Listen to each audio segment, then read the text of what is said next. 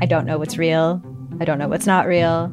Limited Capacity is a collection of 6 darkly amusing stories about the mysterious ways we interact with the internet and with each other. There's something going on with him. It's like an act. I don't trust him. What? You're staring at me like I should say something, but I don't really know what to do here. That's the whole name of the game. Don't talk about how the town isn't real. You understand? Limited Capacity. Available now on CBC Listen or wherever you get your podcasts.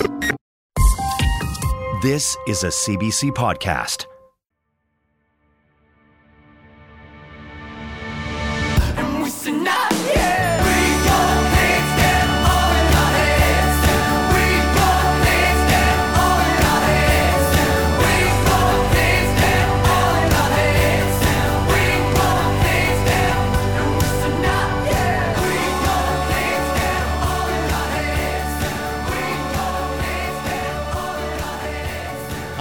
All right. Well, we are so happy to be rejoined by our friend Keith McArthur, the creator and host of Unlocking Bryson's Brain. This was the first conversation we had, was all about that podcast and about your journey into trying to find answers surrounding your son Bryson and what he's going on with Grain 1, I believe was the... That's right. Yeah. But we're back again because you have a new podcast, a part of the CBC podcast family, all about unlocking the fountain. I'm going to let you intro the concept of the show because I love this idea. But I want to hear it from you. Give our listeners an intro into what is Unlocking the Fountain, if they haven't heard us promoting the show already on Sick Boy. Yeah, so it's a podcast about the Fountain of Youth and, kind of this quest that humanity has been on for thousands of years. You hear about the Fountain of Youth, about the Philosopher's Stone. There's all kinds of different kind of historical myths and legends of people pursuing this. And there've been like charlatans that have been peddling these false elixirs. So we get into some of that. Mm-hmm. But then I also really get into the good science because we're at this amazing place now where, for the past several decades, scientists have proven that they can prolong the lifespan of animals. And now they're kind of at the point where they're trying to figure out, how do we do this on people? They haven't, we haven't proven that we can do this yet, but I feel like we're getting close. And I think a lot of people don't understand how close we may be. I remember thinking about this, it was like the first or second year that we started Sick Boy, and we were having a conversation about like the fear of death. And I have always been there's been this like sort of ongoing joke with the guys that if I could live forever, I would. And that sort of shifted over the course of doing this podcast. But I've always been fascinated with the idea of longevity and certainly the science around it. But there was this one like really profound quote that stuck out to me, or it was a thing that Aubrey de Grey said a number of years ago. And I don't remember a lot of things, but I remembered him saying that he thought that the first person to live to be 250 years old was already alive today. Well, that's actually a really good segue, Brian, and something that really piqued my interest in the first episode was the conversation around the idea that there is somebody out there who thinks the first person who's going to live to be 150 is born now. Yeah. And then there was a conversation, Brian, this is going right even way beyond that. The first person to be, was it 1,000 years old? 1,000. Yeah. No way. Wait. Could potentially be alive today? Yeah. Yeah. Fellas, it's going to be me. It's going to be me. Out of here. It's going to be me. Keith, can you explain the idea behind, because there was this concept behind this idea of somebody being able to live to 1,000, and it had to do with the exponential acceleration of technology happening faster. Yeah. Can you explain that? So they call it escape velocity, which is, I think, a term that is sometimes used in science fiction to describe like other things. But basically the idea is that by the time we have, we're close to maybe having science that might keep someone alive for, the longest person to live so far has been 122 years. Let's say soon we have science to keep someone alive for 130.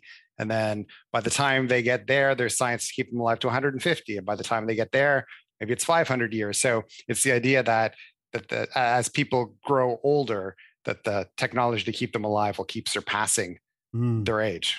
So this actually dropped 5 days ago on BBC News on their Instagram. And Keith, I don't know if you've heard about this, but BBC News on Instagram posted a picture of what looks like a mummy. It is not a mummy. It is a man. It is a man from Eritrea in Africa. Wait, a real man? Like a real man. Alive man. Well, no, he's no longer alive. Okay. A man in Eritrea has died at the age of 127, his family has said, expressing the hopes that Natibe Tinisiu will earn a place in the Guinness World Records as the oldest person to have ever lived. Quote, patience, generosity, and a joyful life were the secrets behind him living for so long, his grandson Zere Natibe said, adding that church records, including his birth certificate, showed he was born in 1894, the year he was baptized, making him 127 at the time of his death. Wow. Because was it 112 or something around there was the oldest man? No, 122, I think. Yeah, I think the oldest man, I think is around 112. So there have been lots of claims that people have lived longer than that. The Guinness Book of World Records has, I guess, pretty serious fact checking and that kind of thing. So they say that despite a lot of other claims, that the oldest person was Jean Calment, who died at 122 years. Oh, wow.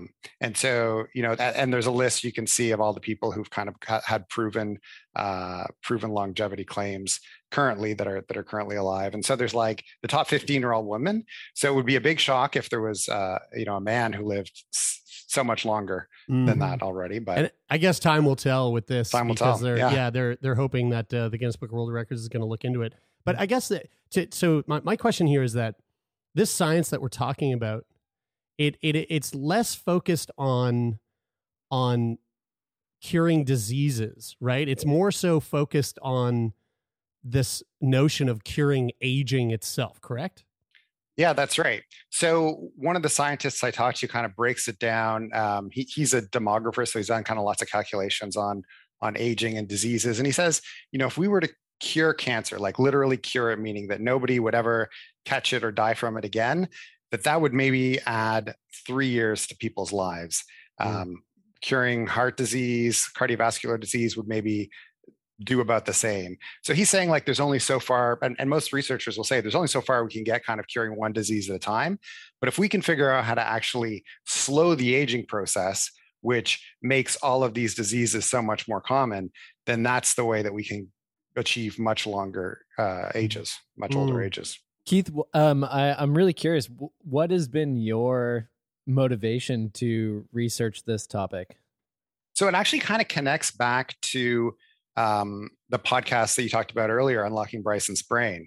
So, first I'll say it's a subject I've kind of always been interested in, but the time that I thought it really made sense now is, in that first season, my wife Laura and I were really looking for cures and treatments that could help Bryson, right? That could actually make him able to take care of himself, make his own decisions, maybe live on his own. And that's still a work in progress.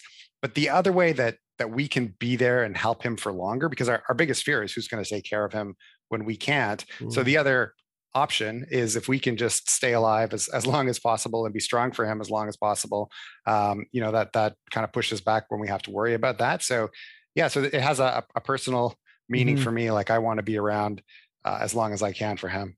And I think one of the most fascinating things, like aging, we mentioned, I don't know if this will be in the cut of the episode, but or around the time we started recording, we were talking about David Sinclair, and that's somebody who I think we've all digested a lot of his stuff, a lot of the stuff that he said publicly about aging and his work. And it's been something that's really fascinated me for a long time. And in the idea that aging in terms of like living to be older is one thing, but I get like part and parcel of that, or like the way that you get to that place. Like you were saying just before this, Keith, with the idea around curing a disease versus versus aging, that you can, when you're working on aging, like how cells deteriorate over time, and end up causing the diseases.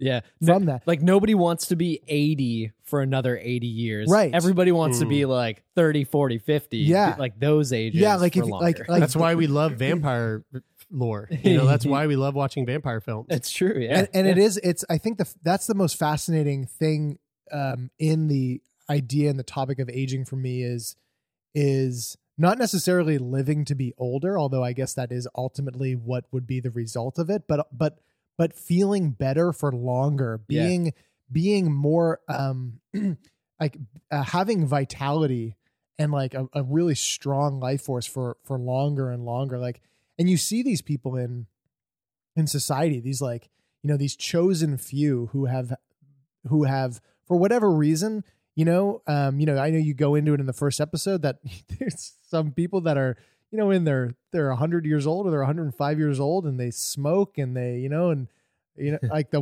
old woman who they're like, the doctors told her not to smoke and she's like, I'm 105. What do you like? Who are you to tell me what to do? I got here and like nobody else gets here. I think she actually said like 4 doctors have told me to quit smoking, but they're all dead. So right, that's right. Yeah, right. Yeah. And so you look around in society and you see these people. My wife's grandfather is one of them. I mean, he's 96 now, and like up until he was 92, he's flipped cars. He would buy broken cars and work on them himself. I thought you meant physically flip in them. a garage, and he'd sell these fixed up trucks. And he's got purpose and he's got physical activity, and there's this sort of concoction or this sort of equation that it seems like goes into a lot of people who live a long life, but being able to live fully for longer is, I guess, like the main pursuit. Like, what was that? What was that like a big part of the conversation that you had with the people that are looking into this, like being better for longer? Yeah. And so there's kind of people talk about a difference between health span and lifespan. So lifespan is just a number of years that you live. And like you guys said, if you were to get another, like, we think of what people are like in their 80s or 90s now, and we see people living in assisted living facilities or dealing with dementia. Like no one wants an extra 30 or 40 years of that. Yeah. But so the focus is really on extending health span. So that part of life where you're feeling good, like living like you are in your 30s, 40s, or 50s for as long as possible. That's what this is really about. And when you're talking about those kinds of super agers, like there's been a lot of research done into people who are centenarians, so who have lived 100 or more, and there's certain genes that they tend to have that prolong healthy living. So we think like there's a lot you can do that can make the difference in your life in terms of whether you're going to live to 65 or 80. But to get beyond that, you often have to really rely on having good genes. And then that's what these people have. Yeah. Did you look into blue zones at all in your research? I was just going to say that. Yeah. I talked to Dan Buettner in the podcast, who's the Blue Zones guy. And so, we do talk about that, his work around the world, kind of finding centenarians in these places where there's more of them than anywhere else. So that was cool. Can you explain to our listeners what blue zones are in case they've never heard that term before? Yeah. So it's this idea that there are, I think, 5 places in the world that he's identified where there's a higher number of people who live above 100. And some of them, it's like a higher number of men. Some of it's just a higher number overall. And he's kind of went searching for like what it is. Is it something that they eat? Is it like how they live? And he found a bunch of things that were kind of common across these areas. So things like eating wise, for example, they tend not to eat a lot of meat. And there've been like a lot of other studies that show that, maybe eating meat, and they do have it for like festivals in a lot of these blue zones, but it's rare and it's not a lot. So eating meat, not great for longevity if you eat a lot. Things like they tend to be part of communities. So, they don't necessarily, old people don't necessarily live on their own like most do in North America. They're living with their families. So they have these multi-generation households where they're taking care of each other. So he identified a bunch of different things. The interesting thing is, like, a few years after his first Blue Zones book came out, he kind of looked back at it and he said, yeah, I still agree with all of that. But the one thing that he realized after, he kind of had a second epiphany, which was that it's really hard. Like, all these things that he identified in the Blue Zones, it's really hard to do in an environment like, a typical Western city, where you're kind of bombarded with fast food marketing and like all these other things that are going to take you away from living that lifestyle. So he actually shifted, and he spent a lot of his time now working with municipalities to kind of turn them into the kind of places that would encourage you to live more of a Blue Zone lifestyle. Yeah. Oh, that's really interesting. Just on that Blue Zone thing, how much did, was this a part of the conversation, but like, how much did money have to do with the commonalities between these Blue Zones? Like sort of socio-economic standing in terms of like these different locations versus, somewhere like Los Angeles or New York?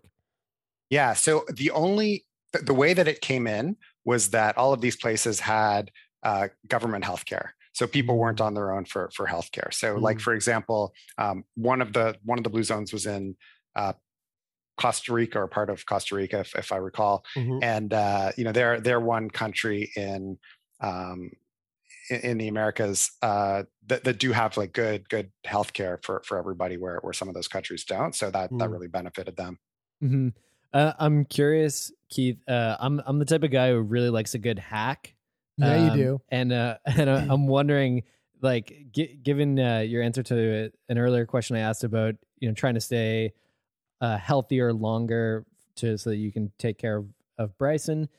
Can you give me like one or two quick hacks in terms of things that you learned through the course of putting this show together, and something that's easy to implement into your life? Because like you said, there's a lot of things that would be really hard to implement in our cities, but like, I need something that's very easy, like drinking more red wine that Jared suggested that will help me live longer. I think I said that off air, but yes, I started drinking red wine on David Sinclair's recommendation, but I think I'm abusing it. So let's just get that right out of the way. Negative, yeah. Well, so first, I'll tell you what the science around drinking seems to say that. Like, it's not really conclusive if a drink or two a day is good for you. It may well be. There's evidence that suggests it is. We definitely know that drinking a lot is not good for you. So that's kind of where you have to have the balance there. But in terms of, okay, so I don't know if you consider this easy or not, or how it fits into your life, but I think that the best thing, assuming you don't smoke, right? Like, quitting smoking can help keep you alive for another decade. Not drinking sugary drinks can add a few years. Like if you drink a lot of Cokes or even fruit juice, that can take years off your life. But the thing that can probably make the biggest difference is exercise.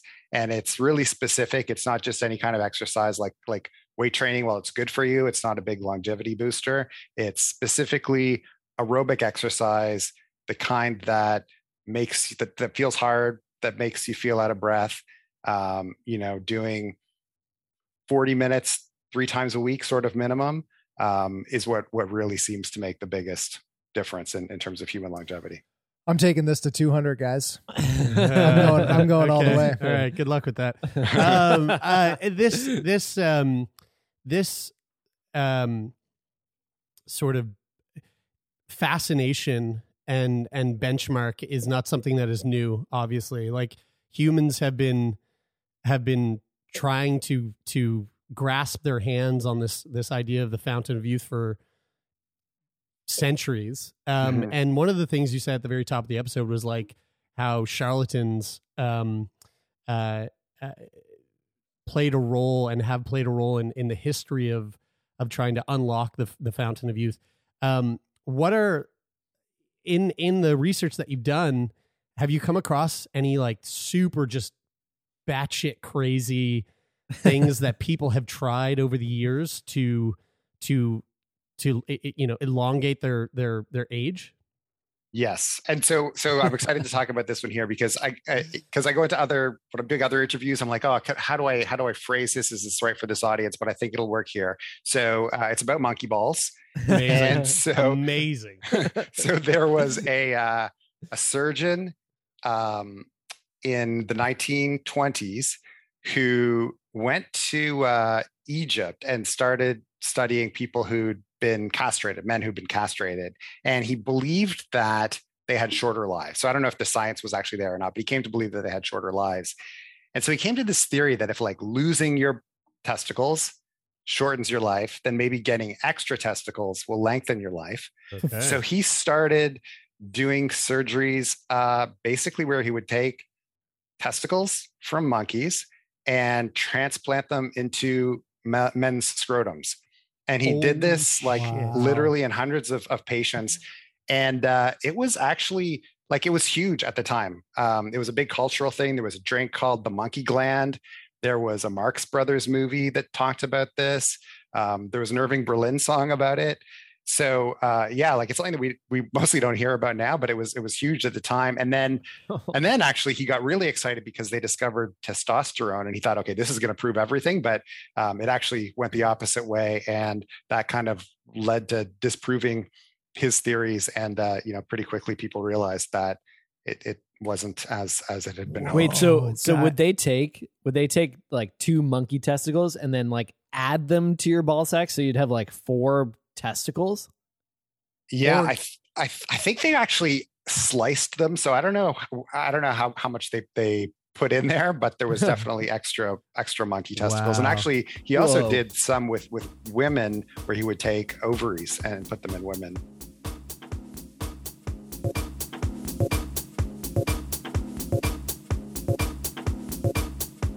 Hi, I'm Jessie Cruikshank. Jessie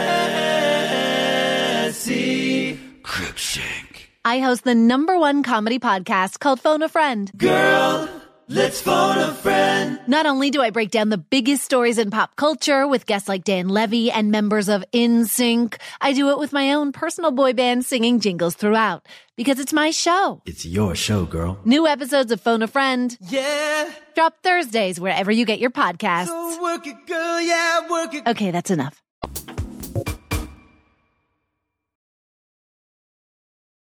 Whoa. So I just looked up the monkey gland.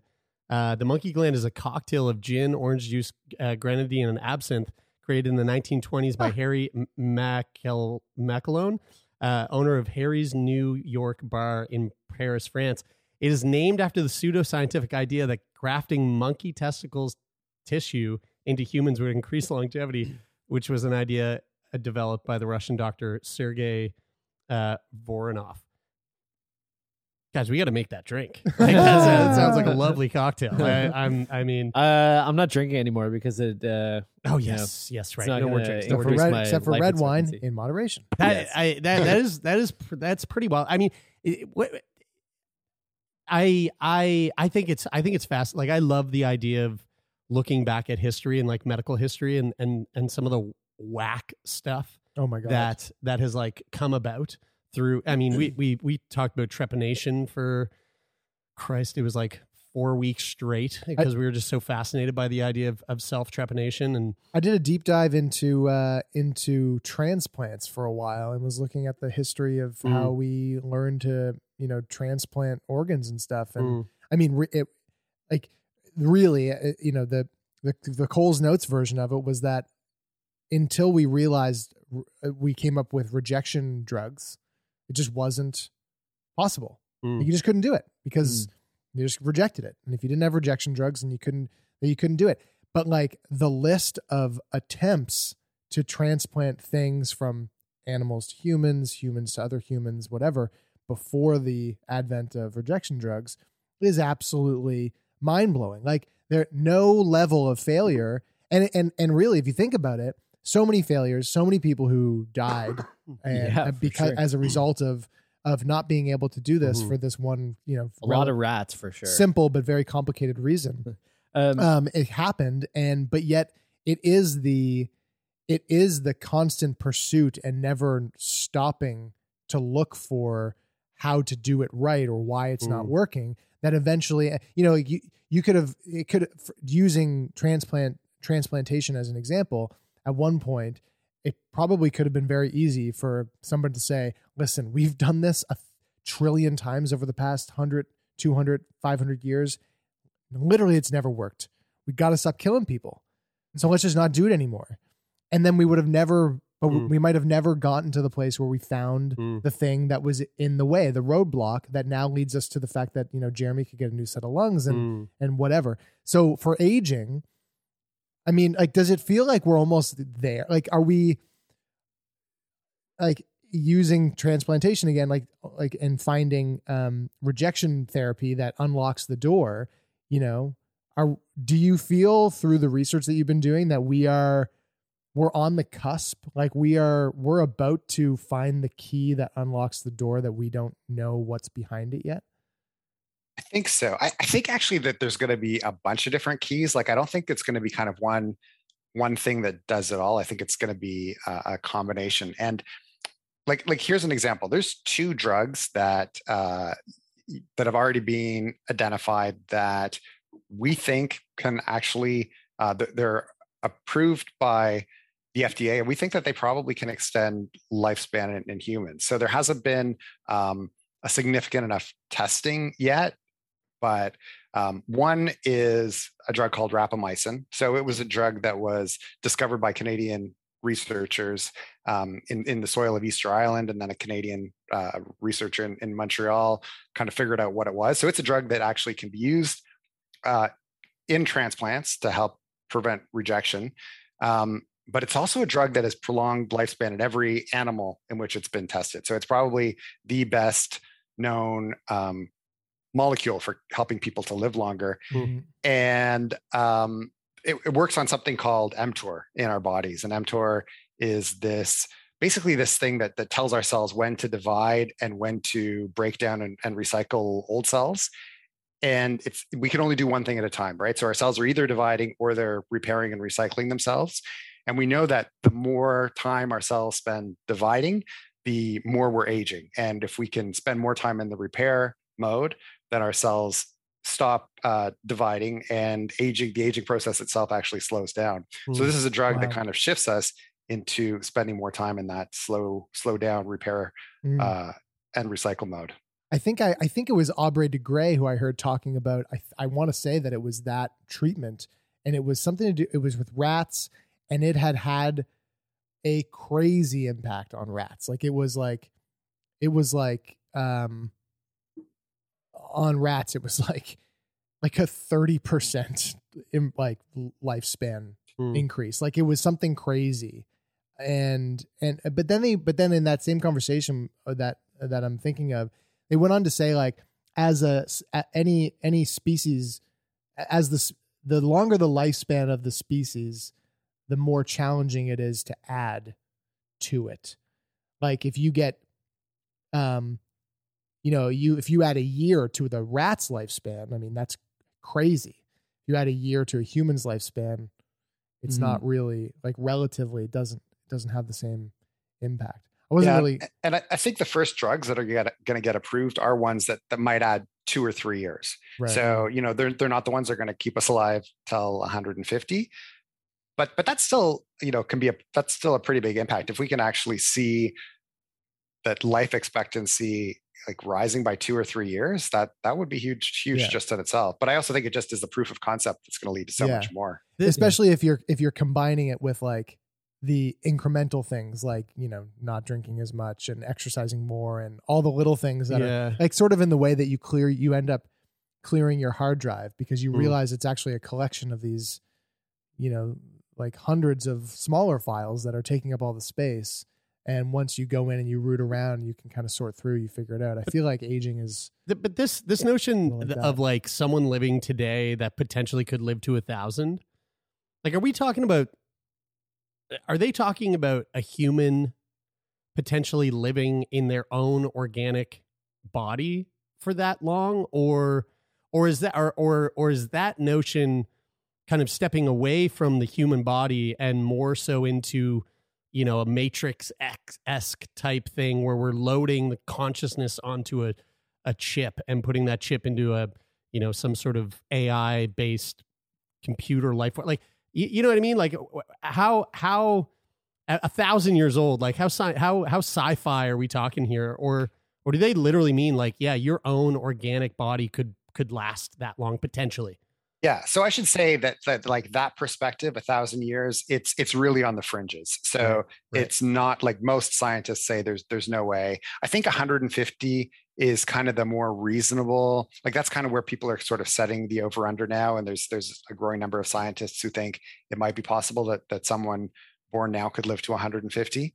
But yeah, that one scientist does believe that it's going to be people in their human bodies that are going to live that long. I also do get into, in the second episode, I also get into the idea of cryonics and mind uploads, which is, not quite the same thing, but an interesting kind of side journey to explore.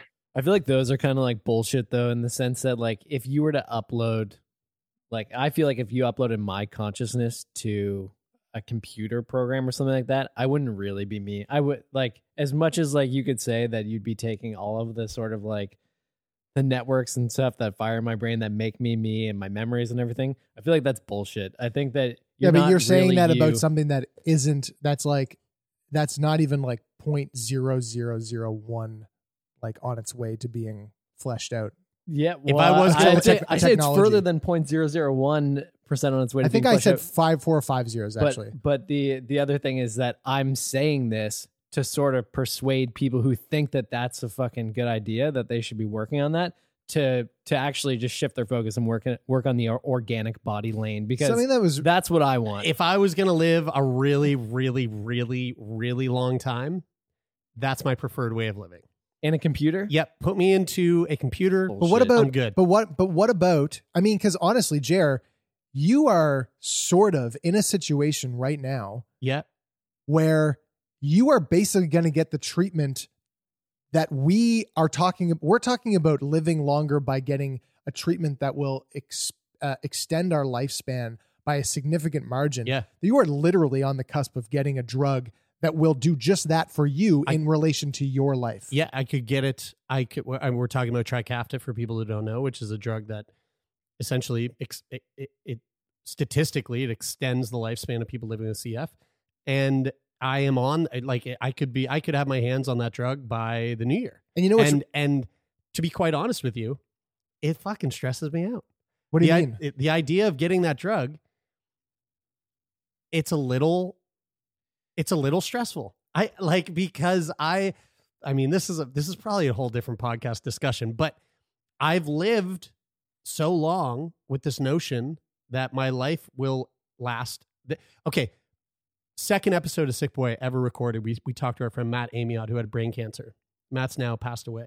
In that conversation with Matt, I say, I probably only from this moment forward only have about 8 years left. That was 6 years ago. And you're probably in like a relatively similar health, like ish health wise. So 6 years later, I'm like, fuck, man, how much longer is this going? Like, I'm sticking around for much longer than I anticipated, and I didn't plan for this, you know. And so, like, this is it adds a bit of stress to my life. You know, it'd be really interesting, and this is something that I wanted to bring up when you were saying your last piece there, Bri, and ask you what if you've heard of this and your thoughts are on this, Keith. But David Sinclair was talking. I heard him talking about the idea that like your age, like the number that you assign to yourself based on when you were born is, I mean, it's useless in terms of actually estimating how old you are cellularly. Mm-hmm. And that you have your age, which is determined by your birthday, but then you have your biological age. And, you know, you could be, you know, I'm 30 now and I might be, maybe I'm 35 biologically. Maybe I'm 25 biologically. I'm like 20 biologically. You know, whatever you are, you know, older, above or below whatever your birthday is. And that he has a test that you can take, and it will determine your biological age. And then you could put into practice a whole bunch of things that should be, like positive for you from a longevity perspective.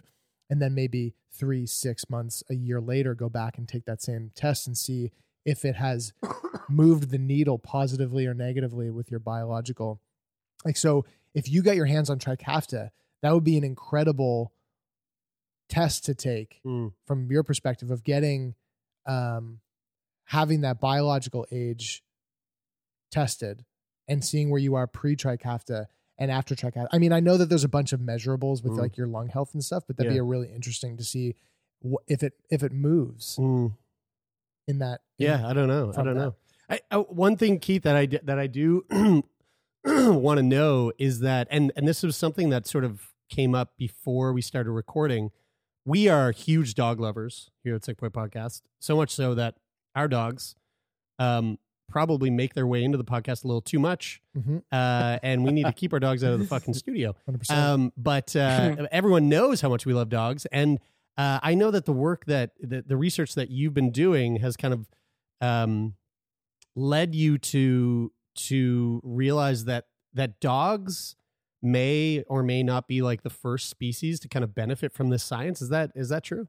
Yeah, that's exactly right. Actually, before I get into that, I just want to go back and say that those tests that David Sinclair was talking about, my wife and I did those as part of this series. So I won't spoil it here, but if you listen, we do learn about our biological ages versus our very cool calendar ages. Yeah, that's super cool. Yeah, and so for dogs, so there's a whole episode on this, and so the drug that I mentioned earlier, rapamycin, is one where there's a huge test about to get underway with hundreds of dogs, and basically they're thinking that that this drug could add a couple years to the lives of dogs. There's another.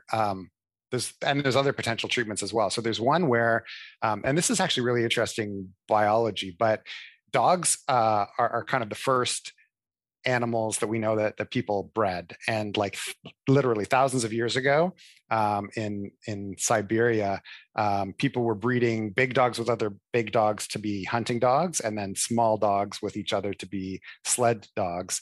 And one of the interesting things is you guys may have even talked about IGF in another podcast, but it's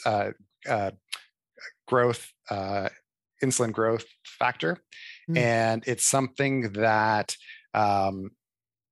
basically determines size, but also determines lifespan. So by breeding big dogs with big dogs, we've kind of made it so that big dogs have more IGF-1, which means that they're bigger, but they also have much shorter lifespan. So dogs, big dogs will live like often not much more than 10 years, where small dogs often live like 15 years. And so it's so there's also research going on about how to kind of treat those big dogs so that they could live a lot longer. And that actually, that's a connected to that. Listen again. Sorry, Jer. I know you don't like when I'm talking about other podcasts, but I won't mention what the podcast was. I'll just say that I was listening to Andrew Huberman on a podcast, and they were talking about exactly the same thing.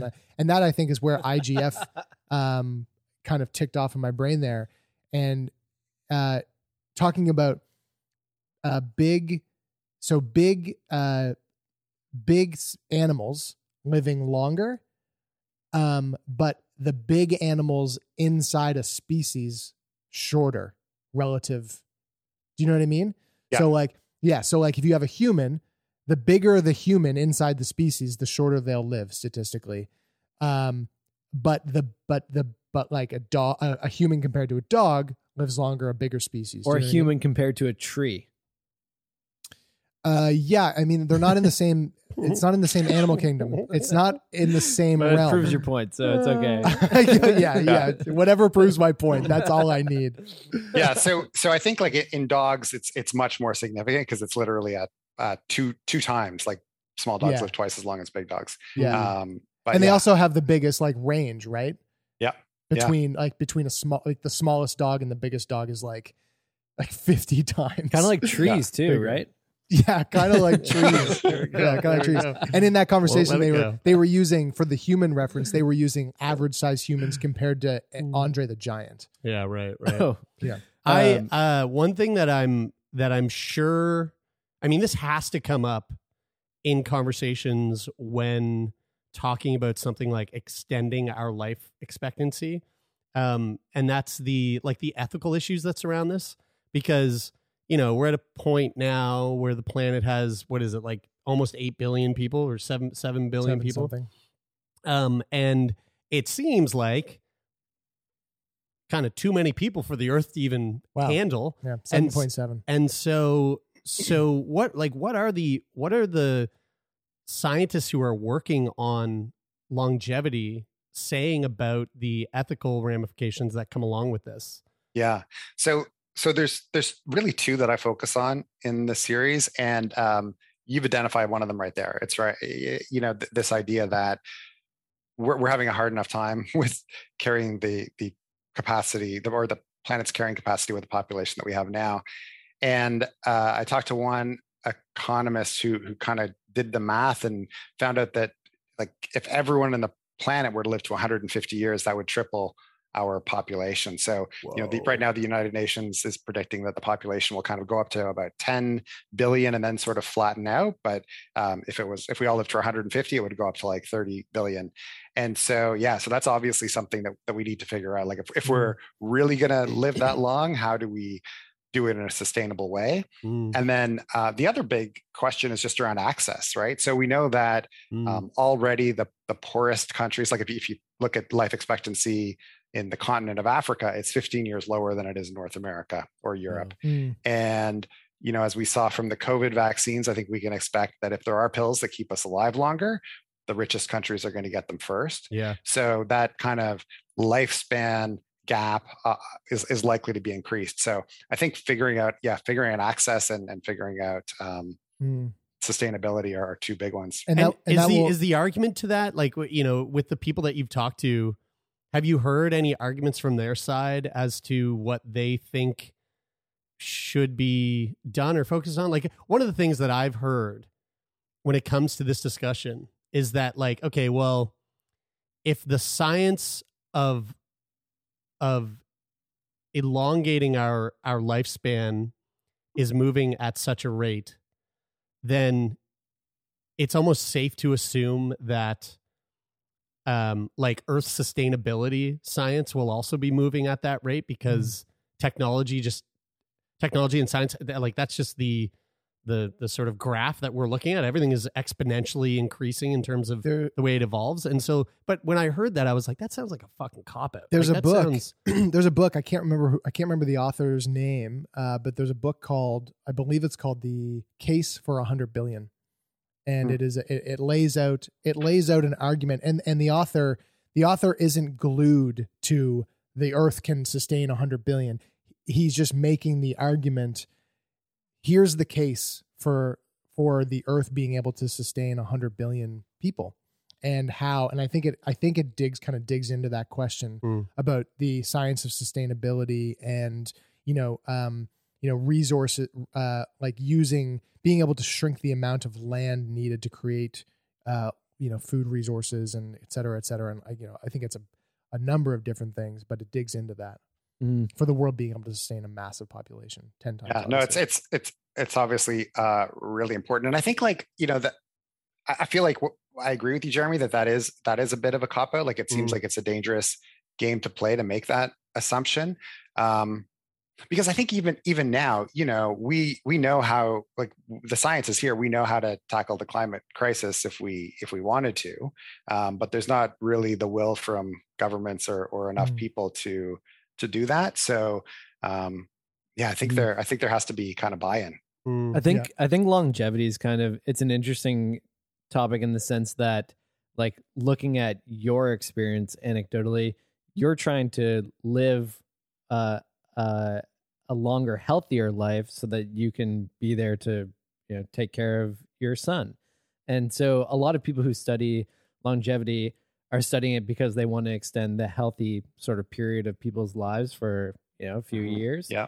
But they're like, just like in anything, you have the sort of outliers or people on the fringes that are like, want to take everything to the extreme. And you get those people that are like, we're going to live to be 1,000 years old. Who's with us? And there's a lot of people who frankly, I think I guess the big interesting part of this conversation is longevity is such a fascinating topic, because I think a lot of people research it because they're afraid of dying. They're afraid of what comes after, because really, if you weren't afraid of dying, I guess, and maybe Keith, you can answer this question, but like, what is the point of, extending our life here on this planet? Yeah, no, I think you're right. I mean, I think the reason why we've become obsessed with it for so long is that we all know that we're going to die, and yet it's the biggest mystery we all face, right? Like, what's going to happen when we die? And even if you're a religious person and you believe in an afterlife and that there's somewhere better for you and you'll go, I think still people would like to have more time with their family and friends if they know that it can be healthy years. So, I think that's definitely something.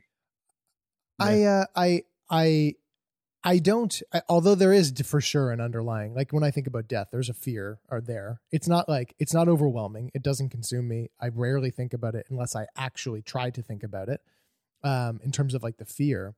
But the reason why I can get on board when I think about it, of your idea of like living forever, Bri, is not driven by a fear of death, but rather as the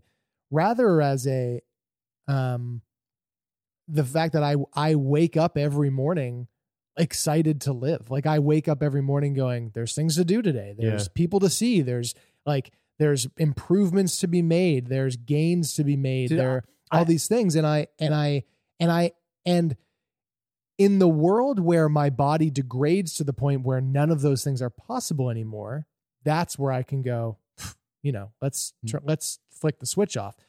But if in the context of this conversation, if we can find ways to slow down that process to a degree that extends the health span, which I think is a really great idea to make more popularized out there, health span versus lifespan. Yeah, right. If you can extend your health span significantly, I mean, that's it right there. Like, the longer that I can get up every morning and want to be the way that I am now, I mean, shit, I love every day. I feel like I said that to you guys like 5 years ago, and you both said to me, that's bullshit. You're going to get bored eventually. But that's in the context of how we understand aging, right?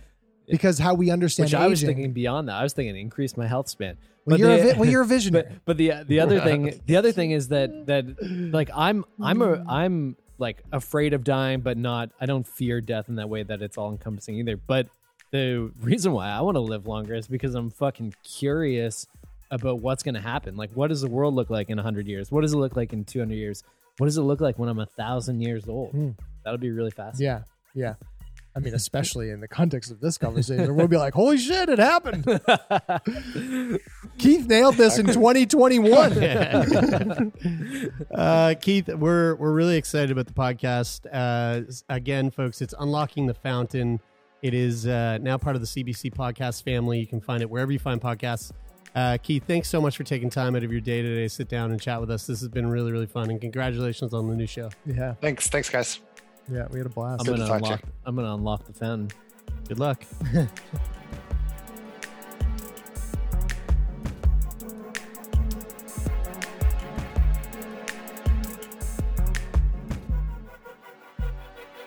That is it for today. Thank you so much, everybody, for tuning in. If you like what you heard, make sure that you share our podcast with your friends. We love those extra ears. Sick Boy Podcast is a Snack Labs production. It is produced by myself, Jeremy Saunders, Taylor McGilvery, Brian Stever, and Lauren Sankey. Sound design is coming to you from Donovan the Meerkat Morgan. The music of the show is from our friend Rich O'Coin. And Sick Boy Podcast is managed by Jeffrey Lonis. That is it for today. I'm Brian. I'm Taylor. And I'm Jeremy, and this is Sick Boy.